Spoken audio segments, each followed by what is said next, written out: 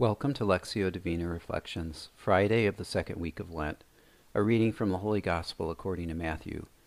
Jesus said to them, "Therefore, I say to you, the kingdom of heaven will be taken away from you and given to a people that will produce its fruit." In today's Gospel, Jesus tells the chief priest and the elders of the people a parable about a landowner who planted a vineyard, built a fence around it, and leased it to tenants. When the landowner sent his servants to collect his share of the produce, the tenants beat, killed, and stoned them. Finally, the landowner sent his son, thinking the tenants would respect him, but they killed him too.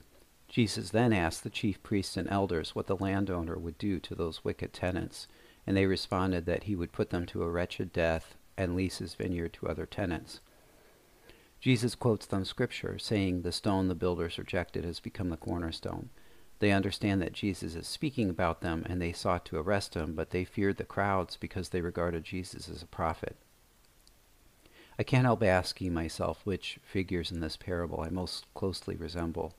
Am I a good steward of God's gifts, or do I expect the lion's share and demand my inheritance? God, help me slow down today and ask myself where all good gifts come from, and whether I care for them properly. What will I do today with the gifts you give me? The gift of time, the gift of sunlight and fresh air, the gift of food, the gift of relationships with others. The gospel acclamation reminds me that the gift Jesus gave for his kingdom was the same as the Son gave to his vineyard, his very life. God so loved the world that he gave his only begotten Son, so that everyone who believes in him might have eternal life.